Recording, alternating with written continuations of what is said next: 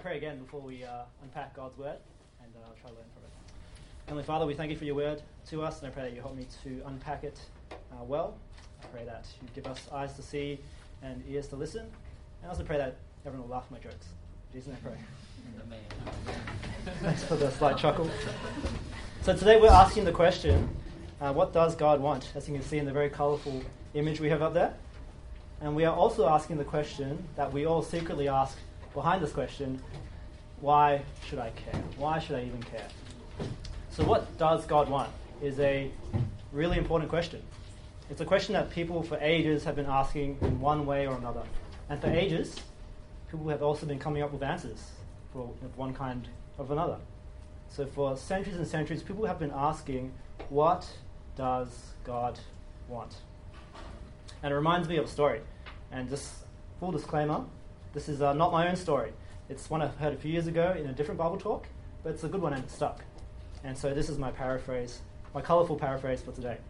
So it's a story about an island out in the Pacific. A very beautiful island out in the Pacific Ocean. And see, there are people living on this island. And right in the middle, as you can see, is a volcano. And it's a great big active volcano. And all the people, they're terrified of it. And as you should be, it's a volcano. I would be scared too. Because the problem is, once in a while, the volcano erupts. It spews lava everywhere. It destroys all their crops and their chickens and all their livestock, and destroys all the hard work of the farmers on the island. And so, the islanders, they start to think of this volcano as their god. The volcano in the middle of the island becomes their god. And so they feel that whenever the volcano god is angry, it will do all this bad stuff. And whenever the volcano god is happy, it will leave them alone. So what do they need to do? They need to keep their volcano god happy. They come to the conclusion that if they give the volcano god what it wants, it'll leave them alone. And it's a pretty logical conclusion, isn't it? So what do? They start chucking into the crater of the volcano all kinds of things as a sacrifice on a regular basis. Every birthday, every anniversary, every Wednesday for some reason, they'll chuck in coconuts, pineapples, even durians. But the volcano, it still erupts, and they have to up their game. So they chuck in goats, crabs, and chickens. But later in the week, or the month, or the year, the volcano still erupts. So eventually, they decide one day to chuck in one of their own. So they tie up some poor guy who drew the short straw, and they lug him all the way up to the crater. He's super scared, he's terrified, and he's sweating bullets, also because it's really hot up there. And when they get to the peak, the lava is bubbling, and there's an ominous gust of wind, like sound. And they're just about to toss him in, and the most amazing thing happens. Stop! Who's talking? The volcano. Stop! Have you got any more durians? They were pretty good. So of course, everything changes at that point in the story, when the volcano speaks. What changes? The volcano speaks. Everything changes when the volcano speaks. Because if you think about it, how would they know, like really know, what their volcano god wanted if it didn't tell them? It's an endless and terrifying game for all the islanders until God opens his mouth and tells them exactly what he wants. And in fact, life is a terrifying guessing game until someone who knows what life is all about opens their mouth and tells us exactly what they want. And so that's why we're asking the question today, what does God want? What does God want? And why should I even care about what God wants? So he tells us what he wants right in the psalm that was read out earlier by Jess. God gives us his word through the psalmist. And in the last 4 weeks, he gave us his word through the teacher in Ecclesiastes, and also in the book of Mark before that, and through the words of all kinds of genres and people recorded for us in the Bible today. So we have here today in your hands God's word to us in Psalm 95. So if you have a pen handy, grab the pen. I'll introduce you to the structure in which we'll look at the psalm today. So take a second to grab your favorite underlining pen, whatever that might be. And once you have that, I invite you to draw a line across the page above the number 6, verse 6. Just above that. So draw a line, horizontal line across the page above the number 6, the verse 6. And then draw a second line above today if you hear his voice, which is halfway through verse 7. Now if you've passed the test and you've done that correctly, you should have 3 sections in the psalm before you that I'll step you through today. So 3 sections. Okay, so section 1. Section 1 starts with an invitation. We're invited to shout joyfully. Not in a meaningless euphoria, but shout joyfully to God himself. We're invited to shout joyfully to God himself. Verse 1, God wants us to shout joyfully. But what does it mean to shout joyfully? If your personality is a bit like mine, and you're a bit more mild-mannered and more of like a background kind of artist, you probably don't shout very often. But sometimes I do shout joyfully. Like when I'm fired up and I'm winning a game of Dota with my friends. Many of you may not know what this is. You might get fired up and we're losing the whole game, but we make a spectacular comeback like never before in the history of Dota. But I'm sure there's stuff that you guys get fired up about as well that make you shout joyfully. And so then the question is, how can you feel this way about God? How can you get fired up and excited about God? We'll look down, verses 3 to 5 tell us. For, the connecting word for. For he is above all gods and kings and all creation. For God is above all things. God is the one who made every mountain and valley. His hands formed the sea and the land and every ocean trench. The psalmist, he gets fired up about God's amazing creation in verses 4 to 5. Now, I don't cook much, but when I do, it's exciting to see the end product. It's like, wow, I made this. If you're curious, I just Googled mediocre meal. So how much more mind-blowing is the view of the sunrise from the top of a mountain? A summit, if you will. Or how amazing is the view of a clear, starry night sky out in the country? Maybe at Rawson Village, where we're having summer. I personally love looking at the view from a plane. And there was one time I'll never forget. I was on a flight from Seoul in Korea to Dubai in the Middle East. And I was listening to some jazz, as you do in flight. And then I pushed the blind up, the little circle window. I pushed it up to have a look out the window.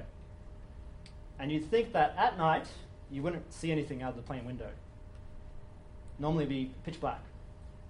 But I did see something. I saw, with my own eyes, snow-capped Himalayan mountains. It was, hands down, one of the most amazing things I've ever seen in my life. The snow-capped Himalayan mountains. And it might not have been a joyful shout I gave on the plane, but it was like a whoa kind of moment. And actually that's what God wants. He wants us to see his power and his glory and to say, yeah! And also to say, whoa. So come with me to verse 4 again. In his hand are the depths of the earth.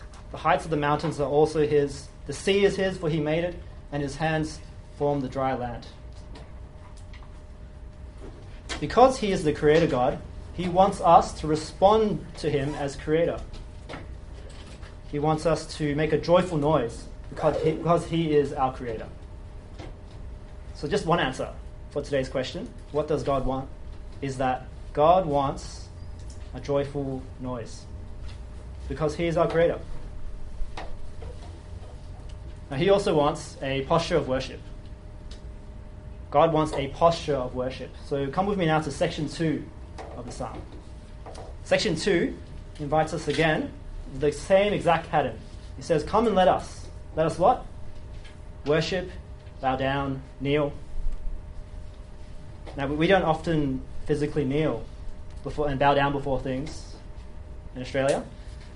In countries all around the world though, people bow down and kneel all the time. I got this from Wikipedia. Various tips for how to bow. Muslims, they prostrate themselves, like in number 5, when they pray at the mosque. And in Japan and Korea, number 2 is how you greet, let's say you meet your friend's parents or your teacher. That's how you greet them in number 2. And even in the West, when a man proposes to a woman in marriage, he traditionally kneels, doesn't he? And if you're lucky enough in England, if you're knighted by the Queen, you have to bow as well. You're not standing up for that. And in all these contexts, in Asia and in the West, the meaning behind the physical posture is actually not too different, is it? Kneeling and bowing, they show submission and respect to someone. But why? Because it is an act of worship. The English word, worship, actually has its origins in the idea of worthship. That's where the word comes from, the English word anyway. And the marketing team there at L'Oréal Paris, they know what's going on when they say, because you're worth it. They're in the business of worship. So why do we bow down and kneel before someone? Because they're worth it. So who are you saying is worth your worship, I wonder? Evidently, L'Oréal Paris, they think you should worship yourself. And in many parts of Asia, it seems like you should worship your parents and your teachers. But who is actually worthy of worship? Who is worth submitting yourself wholly to? Who is worth your ultimate respect? And if you think about it, life can actually be a long cycle of trial and error for worship. Maybe you grew up worshipping your parents. You trust in their promises and in their power to make good on their promises. And as you get older, as a teenager, you realize your parents are lame, so you worship your friends. You trust in your friends' promises to you and their ability to make good on those promises. And then as an adult, you venture into a whole new world of endless promises. And you put your trust in money, education, healthy living, and even in yourself. And your ability to make good on what you promise yourself. That is a way to understand worship, isn't it? Submitting to someone or something by trusting in what they promise and their power to make that promise a reality. Trusting in their ability to make good on their promises to you. So if we go back to our question for today, the second answer to what God wants is that God wants us to worship him, to submit to him. And he wants this because we are his people. Verse 6. Verse 6 reminds us that we are kneeling before God, our Maker. He knows us intimately. He knows us because he is our Maker. That's why the psalmist tells us in the next line that he is our God. We are his sheep. We are the sheep in his pasture. What a privilege. God wants us to worship him because we are in relationship with him. So if you build on section 1, the mountains are his, the seas are his, but we are also his. He wants our worship because we are his. But is he worth it? What does God promise? And can God make good on his promise? We'll find out in the next section of the psalm. So we continue at the line above verse 8, above the small number 8. Today, if you hear his voice, do not harden your hearts. Firstly, there's urgency there. Today, it says. But also, it's a plea. Do not harden your hearts. What does it mean to harden your hearts? Well, I could think of an illustration or analogy for you, but I don't need to, because, look down. As we read in the verse, all we need to do is just recall what happened at good old Meribah and Massah, and then we'll know what hardening hearts means. Just remember what happened there, and then you'll know what it means to harden your hearts. Don't worry, I didn't know what Meribah and Massah was either before I looked into it. So the question is, what happened at Meribah and Massah? Now the psalmist, he is recalling when the Israelites were in the wilderness. It's not long after they were rescued from the slavery in Egypt. They were rescued by God. And so here's what happened. You can read it in your own time in Exodus chapter 14 onwards if you like. Thousands of Israelites, they're traveling in the wilderness and they're on their way to the promised land. And they've just escaped the Egyptian army. It's right after God famously brings them across the middle of the Red Sea. and safely out of the reach of Pharaoh's armies and his chariots and stuff. And in chapter 15 of Exodus, they sing an epic song, a joyful noise, if you like. In Exodus 15:2, they sing, "The Lord is my strength and my song. He has become my salvation." They sing this in Exodus chapter 15, and it sounds a lot like section 1 of today's psalm. And then, in the very next chapter in Exodus, what happens? They complain. The Israelites complain about food. Exodus 16:3. "Would that we had died by the hand of the Lord in the land of Egypt, when we sat by the meat pots, for you have brought us out into the wilderness to kill us." And again in the next chapter, at Meribah and Massah, Exodus 17, they say, "Why did you bring us out of Egypt? To kill us with thirst?" Right after the Red Sea rescue, they saw it with their own eyes, and they sang about it with their own lips. Right after that, they say this to God. So what does it mean to harden your heart against God? Just take a look at what happened at Meribah and Massah. What does it mean to harden your heart against the living God? Remember Meribah and Massah. And so when I went back to Exodus and I read all this, God's response in verse 10 doesn't surprise me, back in the psalm. God's response in verse 10 says, God loathed that generation. If you put it another way, God was disgusted with them. You see, God loves the Israelites. He rescues them, and he is rejected by them. People have said to me in the past, just talking about spiritual things, that if God showed them a miracle, they would believe. You know, if God showed me a miracle, I'll believe right now. I'll believe. And some people do say this because they're just like the Israelites, they're stubborn and they're demanding things from God. But there are also people that say this because they want a miracle. They actually do want one. Because they need a miracle. They're waiting for God to do something. They want God to fix their life. Some people are waiting to be rescued from hunger, from abuse, from brokenness, from themselves. They're waiting to be rescued. And so if you look down and see, let's see if God has provided that long-awaited rescue in the psalm. Let's look at the last few lines in the psalm. From verse 10 again, "For 40 years I loathed that generation, and said, they are a people who go astray in their heart, and they have not known my ways. Therefore I swore in my wrath, they shall not enter my rest." So the third thing that God wants, the third thing from section 3 of the psalm today, is for us, he wants us to choose his ways and choose his rest. God essentially wants us to choose him. In our hearts, in our very inner being, God wants us to choose him. For the Israelites, in their context, they meant that they were meant to choose the promised land and not Egypt. But ultimately, as we see in this psalm, they were invited to choose God.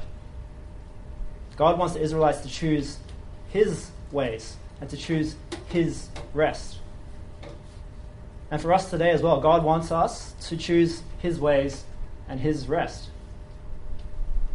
So these are three things that God wants from us in Psalm 95. A joyful noise, worship, and a choice. But why? Why these three things? And so there's the second question we asked from the beginning. Why should I care? And the answer is actually, why should I care? Because actually you do care. Whether you realize it or not, you already care about what God wants. And you actually care about it every day of your life. And I've seen it. And so I'll show you an example of how I've seen that you guys already care about what God wants. So have a look at the end of verse 1. Come with me back to the start of the psalm. We haven't looked at this part yet. At the end of verse 1, it says, we care, well, I put in the we care part, because God is the rock of our salvation. I'll explain. we all want salvation in one form or another. So if you just take a moment to think about a favorite song of yours, just try to think of a song that you really like, songs that you just go to automatically in your head. Okay? You got a couple? When you have a song in there, ask yourself, does this song or do these songs sing of salvation? I mean, if you chose a Christian song, then yeah. I got a few examples of non-Christian songs which do sing of salvation. So, here we go. A great exploration into some music. Katy Perry. Katy Perry sings about self-salvation. I think this is verse 1 in the chorus. All right, I'll read it out. Do you know that I'm not going to sing it. Do you know that there's still a chance? I don't even know the melody very well. Do you know there's still a chance for you? Because there's a spark in you. You just got to ignite the light and let it shine. Just own the night like the 4th of July. Because baby, you're a firework. Come on, show him what you're worth. Make him go oh oh as you shoot across the sky. I. And okay, if you're old school, if you're not a Katy Perry fan, if you like John Denver, anyone know John Denver? All right, this guy. He sings about a place. John Denver sings about a place of perfect salvation. Country roads, take me home to the place I belong. West Virginia, mountain mama, take me home, country roads. And even when your favorite song has no lyrics, I just put one up, something I like up there, right? So the endless crescendo of one of my favorite post-rock songs. It sends me soaring above the clouds.